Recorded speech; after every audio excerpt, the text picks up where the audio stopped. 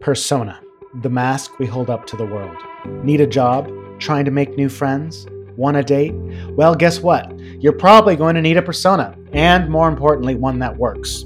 Everything from putting on a suit to buying a new pair of shoes or adjusting your body language and tone of voice. Today, we talk with Natalie, a therapist out of San Francisco. Together, we discuss the various aspects and functions of the persona. What happens if we over-identify with our persona? How does our overall growth and development contribute to the personas that we adopt? How do personas figure into things like group identity and cults? How do persona, which is by definition a surface level thing, actually facilitate something deep like connection or a sense of community among your peers? Lastly, for everyone's edification, I should say that all persons mentioned, discussed, or otherwise teased in this episode have granted me full permission to use their names, or at least refer to them in a tacit, passive-aggressive manner. My name is Benjamin Russick, licensed marriage and family therapist, and this is my podcast, Look, Just Tell Me What to Do. So today I'm here with Miss Natalie, and we are talking about Personas. And who cares about a persona anyway? Do you care about a persona? Everyone cares about personas. I don't think they do. Maybe they should. Maybe they will. So what's your understanding of a persona? Yeah, so I think that there's something that we show to the world. It's the thing that's on the outside, the thing that other people see. Say that we're waking up in the morning, brushing our teeth, getting ready to kind of start the day, and we're with ourselves. That part is not the persona, the part that we kind of have privately to ourselves. But then as soon as we interact with someone, there's that mask or that the part that other people see, the part that we present to others. Exactly. And so I come from the Jungian school of thought, which is all about dividing the human personality into three basic parts, which is the persona, the ego, and the self, or the unconscious. The words self and unconscious are somewhat interchangeable, but that's a whole nother story. And the persona is kind of the mask, the outside that you present to the world, the suit that you wear to work, the bling that you wear on a date, whatever it is, while the ego is your everyday walk-around conscious self that has hopes and dreams and wants things and gets disappointed. And so a classic example of somebody with an ego wound who's somebody who's really narcissistic, who may have suffered as a child, maybe they had parental neglect or something like that, and they have this really big ego wound where they want to get everyone's approval, so they become a narcissist. And what happens is that there's this process called externalization where people, because they don't have access to their own self or their unconscious, externalize their wounding to try to experience healing by putting other people down. So you've heard of the consummate one-upper, someone who just can't help themselves. Like they'd argue with a stop sign, essentially. Or you could tell them the sky is blue and they'd say, well, actually. And so that's a classic, and it's so subtle too, because they can't help themselves. They do it constantly. So they're always looking for outside means of healing themselves. And in Jungian psychology, the idea is that you help patients look within to solve their wounding instead of looking without. So other examples of externalization could include drug use, domestic violence, self-harm of any kind, picking fights with people, any neurotic behavior that you can think of actually in the world is all related to people trying to resolve their own ego wounds instead of looking inside themselves to heal that. Now, persona is an interesting thing because it's even sort of more surface level than ego. If someone is totally identified with their ego, that's one problem. But if they're totally identified with their persona, it's a huge problem, because then you get stuff like, in the fashion industry where people are just a mess, because the idea there more or less is that if you're beautiful and you weigh, 5 pounds, you're amazing and you're a good person, which is just not sustainable. And so in this day and age, we get really, really caught up with persona, how we look, how we behave, how we are perceived. It's very surface level and it's very fleeting and it's not satisfying, but it's also necessary because you need to have a persona which works. You need to be able to dress up for a job or for a date. It's important to have that, but the problems come in when people over-identify with that part of their personality and then they become kind of lame. Mm-hmm. So that's kind of in a nutshell what this is about. And I guess today, what are we talking about in terms of persona? What are we going to get into?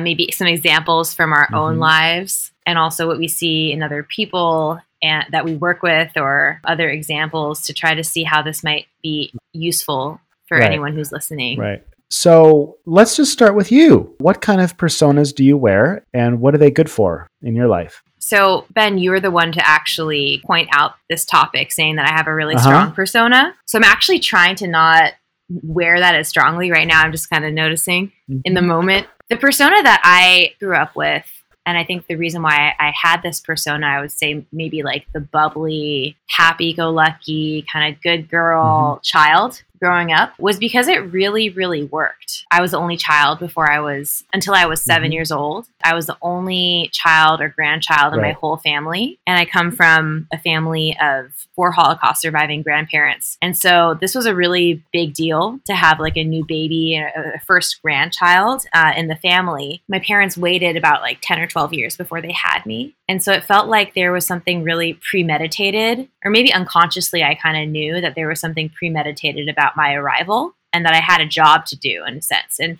this job it's not a bad job, but I think that the job was really to show up with full energy, to have a lot of spunk and happiness, and to bring joy, that I was going to be a kind of like a successful child or baby in a way. And I don't know if I picked up on that. I also was lucky enough to be, very loved and kind of the center of attention. So I don't know where that started. So I think that there was something of being the life of the party, being extroverted, being kind of dancing around. So that was my first 7 years. And then I have 2 adopted siblings who came into our lives when I was 7 years old. That kind of rocked my world. Now I had to share my family with 2 other siblings, and that was a transition time. There was a thing where I think that I switched from being this really like happy-go-lucky, perky child to the validation I got was from being quote unquote mature. So I was the mature one. So if I could be like a mini adult, that was really validated. So I think that really worked. That was, I would say, 7 years old until maybe now, even being a mature one. Whether or not that was true, because it definitely wasn't true in a lot of ways. I actually see both of those in you. I've always felt like, you had a kind of an aura of like competence about you, and like you could do anything. You are very competent, but it is kind of funny. Like when I see you get a little bit confused, for instance, we had 10 minutes before this, some confusion with some of the technology, which is understandable, of course, but it's always surprises me whenever I see you kind of go, I'm not sure how to do this. I go, well, can't Talia do anything? So you do definitely carry that. And then you also do carry that happy-go-lucky, perky, I guess I would describe it as almost sort of bouncy Disney, like everything's happy. Have you seen the Lego movie? I have not. And so there's this song, it's actually pretty good, the Lego movie called Everything is Awesome. Oh, yeah, I know that. Yeah, and really you kind of remind me of that song a little bit. Like, everything is awesome. It's like when I show up to one of your parties or I see you, you're just like, oh my God, how are you doing? And your eyes get really big and your hair is everywhere and you're kind of, your fingernails are perfectly manicured and your teeth are perfect and like you're just sort of just this, like, I feel like the whole world is a good place because Talia has arrived. Aww. And you kind of light up the room. So I would definitely say that those are personas. What's it like wearing those personas? Is it exhausting ever to keep that up? No, I don't think it's exhausting. I think that when I'm in that place, I usually really feel it very viscerally. Like, if you're going to come to my party, I'm genuinely super happy that you're there. I think I used to do that a little bit more where I was really excited. So I kind of brought that thing of like, oh my God, how are you? Without kind of realizing, hey, like someone is probably, or someone else may or may not be in that place and probably is not in that place. I think that's something in the past few years, a little bit more, being a little bit more mindful of like, where might someone else be? Because I notice it when people do that to me, if they greet me in that way. And if I'm not feeling at my best, it can almost feel like, oh, I kind of feel some pressure to show up in that same way. But when I'm in that mood, I love to host. I find this as well, like romantically, like in a relationship or when I'm dating, that I kind of show that glittery side of myself comes out very natural and it feels really good, but that's not always sustained. I'm not always in that place. What do you think shows up when you're not wearing your persona? Who do we meet? I think it's a lot quieter person. I get really contemplative.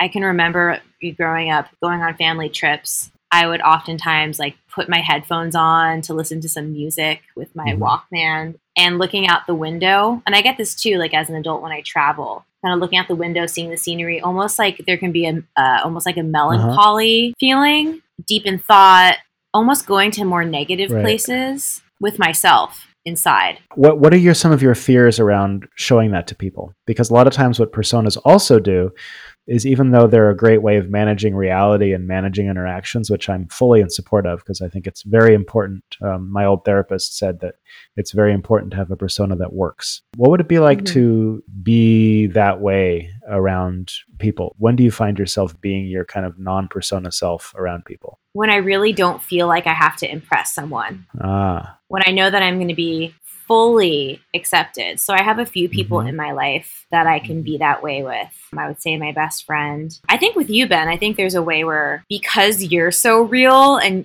if I'm feeling something else besides that sparkly place that I get into, I feel like I can be that way too. It's not going to be like, whoa, like what's happening? It's almost like joining with someone else who I know feels things deeply and experiences things deeply or even darkly at times. Yeah, the funny thing about persona, it's a highly convenient tool. You know, it's funny. I struggle with dating a bit, as many of you know. It's very interesting when I'm on a date and I can feel myself kind of shutting down because I don't have a persona that works. I see, and I hear a lot of women saying, well, I don't feel like I'm connecting with you. And it's like, I don't have a persona. I don't have a way of being that works.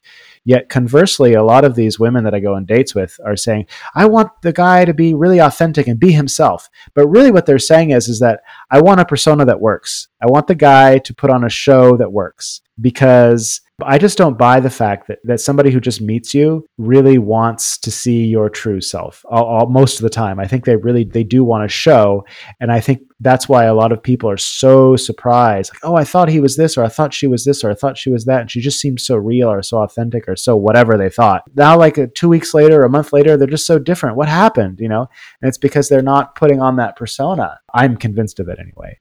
I think what really kind of makes me gag the most is when somebody's being kind of faux authentic, and they're just sort of putting out this vibe like, yes, I really see you and I understand you. And they got their hand on their chin and they're nodding and they're like making really deep eye contact, like, yes, we're connecting. It's like, you're so full of shit.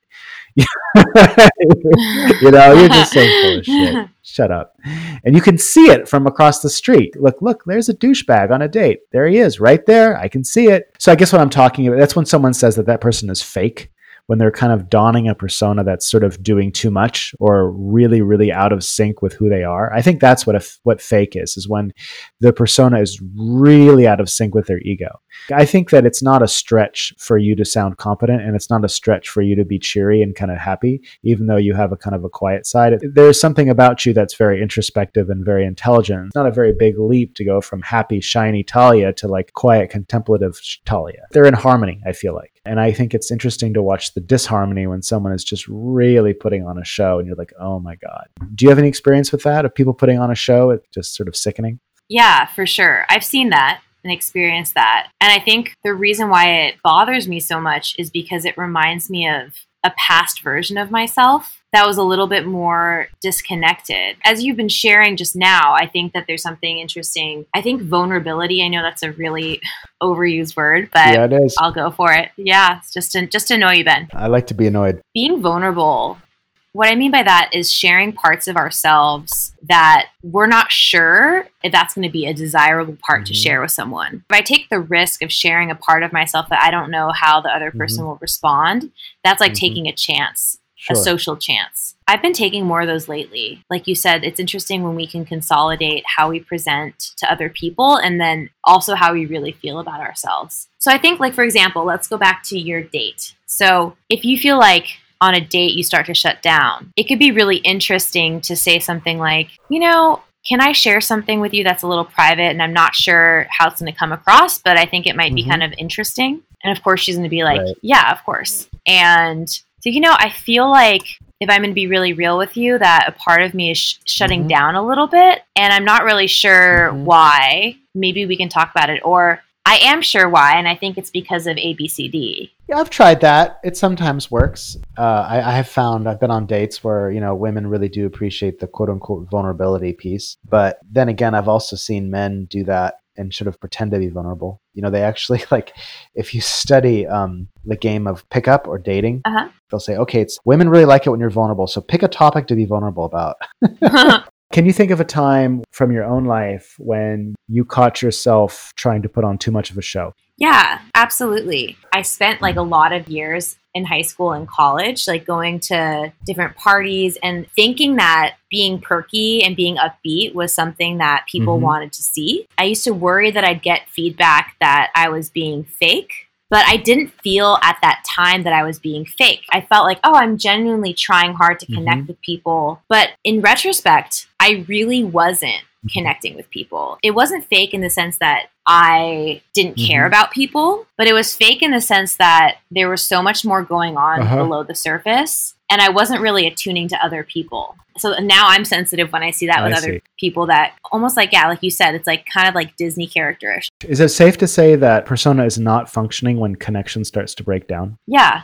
That's a good way of putting it. Can you think of a time in your own life, like I guess I keep coming back to dating because both of us have done probably way too much of it, or a job interview, or some instance when you felt someone else was just, it kind of you get that sick feeling or something like, oh God, stop. Like going on a date with somebody where he is talking about his accomplishments. He really wants me to know, like, oh, I was so generous. It's like when you hear these compliments that you have to yourself, like, oh, I was really generous, or, I'm a really humble person. That's a good one. Yeah, people say that? Yeah. Wow. For sure. Wow. That's a red flag. Have you ever called someone out for being a fake douchebag on a date? No. Never. I've given people shit. Oh, okay. I'm good at kind of taking people down from their pedestal in a joking way, but not in a serious way. What's interesting is the word tease. I believe it's a French word. It means to stab someone with a sword.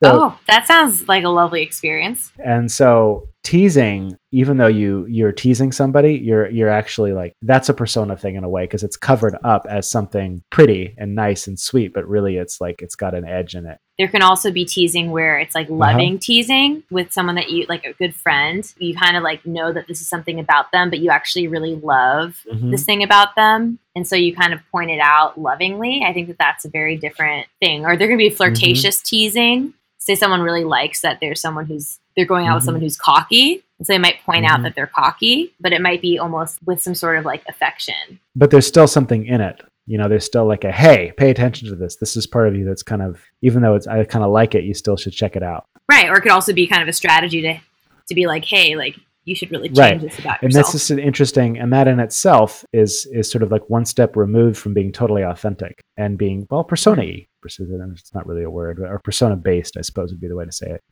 Is there anybody in your life right now who has an overabundance of persona that you'd like to call out publicly and on the internet? Ooh. Oh, wow. I'm scrolling through your contacts. My contacts in my brain. I'm just gonna get out my phone and scroll through right now. Let's look. Let's see. Let's see who has it coming, Talia. Let's use our platform to hurt other people's feelings. Let me go through my favorites. Yeah, I think the people that I would call out it would almost be like, I guess part of me doesn't, maybe this is my persona too.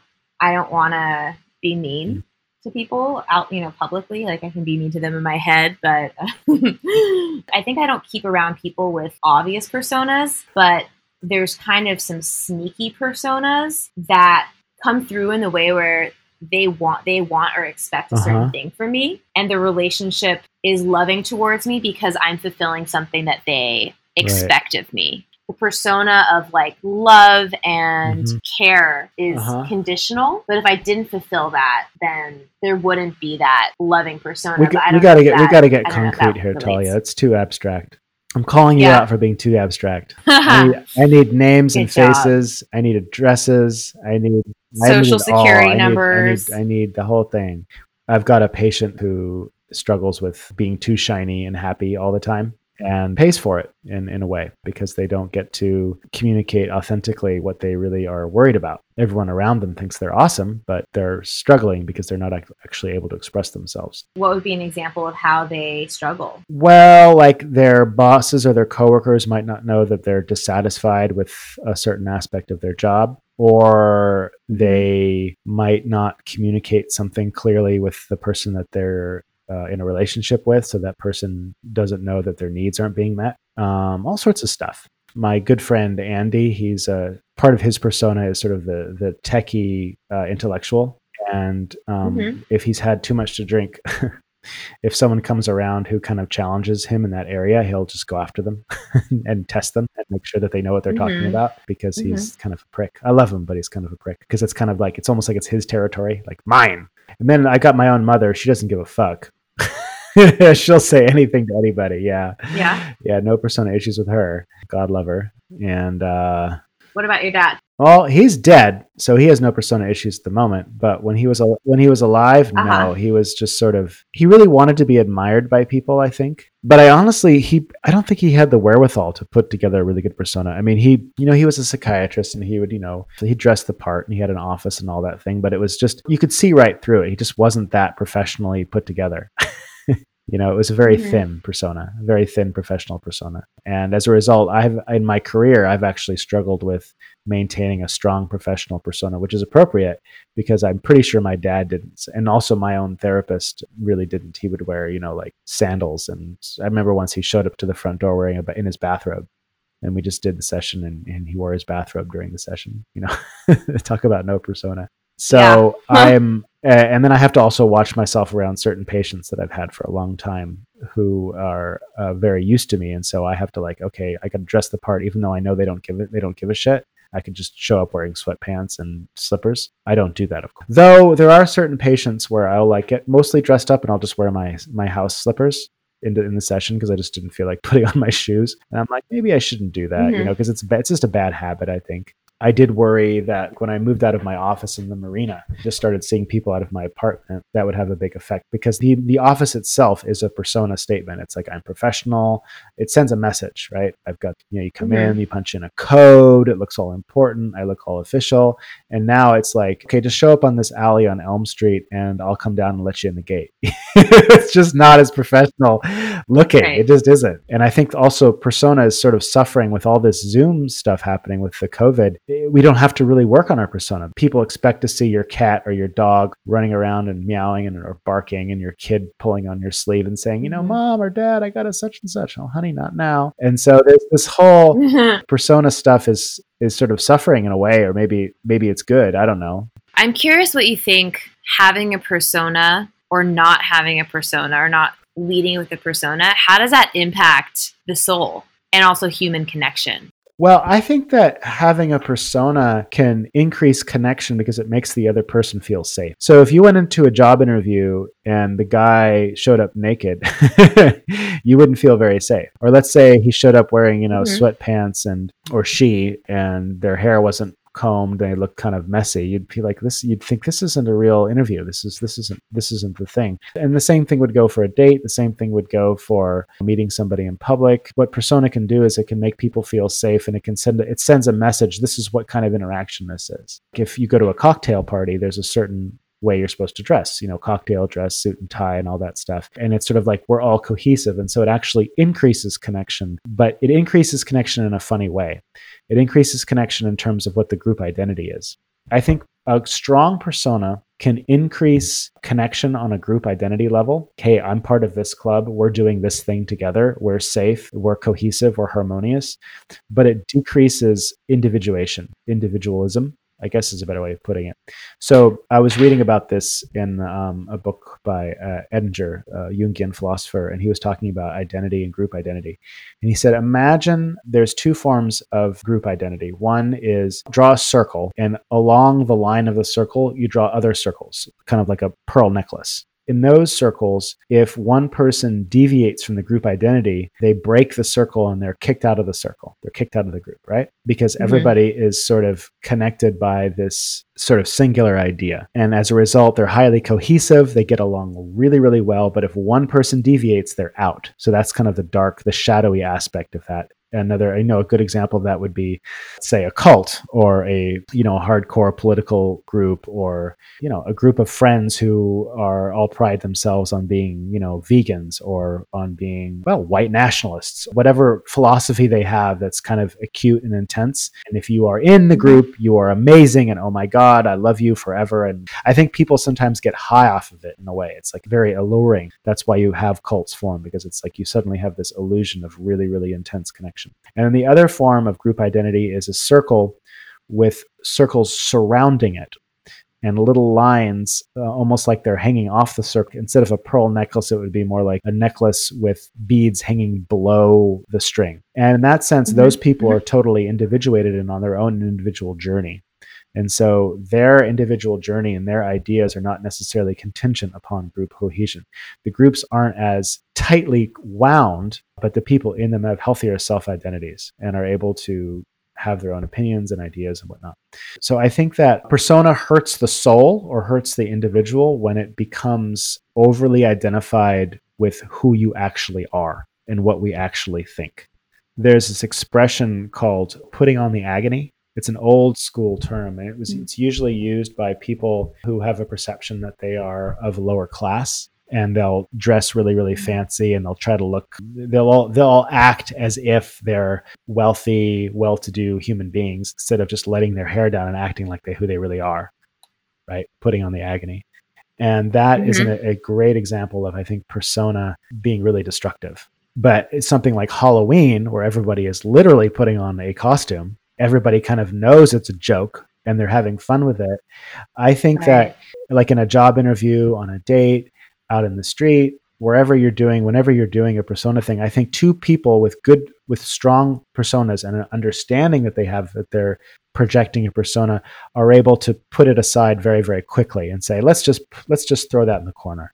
I've been in job interviews where, after 15 minutes, we kind of let our hair down, like, oh, like we're just regular people having a conversation. We don't need to do all this. We start cussing a little bit, and you know how it is when it kind of the wall comes down. Right. So I think that an unhealthy persona is something that's sustained past its expiration date. Right. Have you ever seen that like classic car salesman with like the Botoxed face, and he's like always smiling with his big white teeth and like, how you doing? And he's like, he never stops doing that. And you just like, get away from me. You're sick. Right. That person's soul is suffering. Even though they might be great at selling cars, and all the other car salesmen might think, wow, that guy's really a team player. He's a really, he's a go-getter. At the same time, he, in the end of the day, fails to connect. At the end of the day, the best salesmen are the one who can put that shit aside and just connect on a much more authentic level with people. I think what I'm hearing is that are ways that the persona can be harmful, and how letting down that mask or that wall actually is a positive thing towards connection. But I'm also hearing that we kind of need some sort of structure in society to kind of understand, like, what is this kind of connection? What's the format of this relationship? Yeah, it's interesting with my clients, my therapy clients. I had a new person come in on Friday. First sessions are so amazing how the persona drops within maybe less than a minute.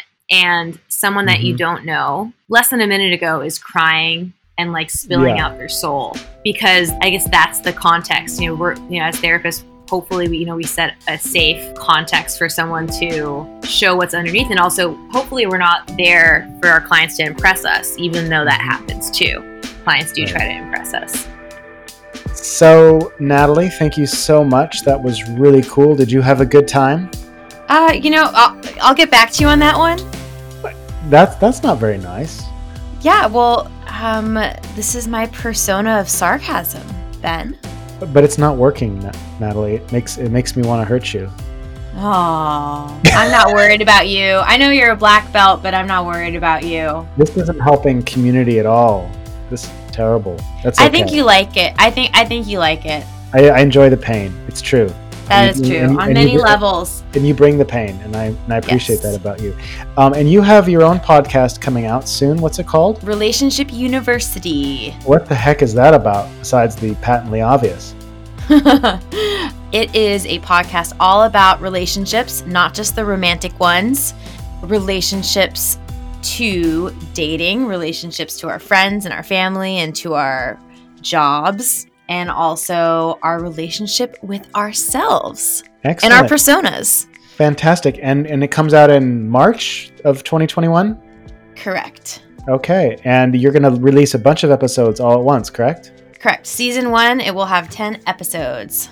That's fantastic. All right. Wow. I can't wait. So I'm going to put that on blast once it gets in there, and I look forward to it. Anyway, thank you so much, and let's talk again soon. You're so welcome, Ben. Talk to you later. Thank you for listening. Pertinent information stemming from this episode will be available in the program notes. Should you have any questions or wish to be a guest on my show, you may contact me at benjaminrussick@gmail.com or go to my website at benjaminrussick.com. In addition, I really encourage you to subscribe, share, and all the rest. Thanks again, and remember, if you ever find that your plate is full, well, consider getting a bigger plate.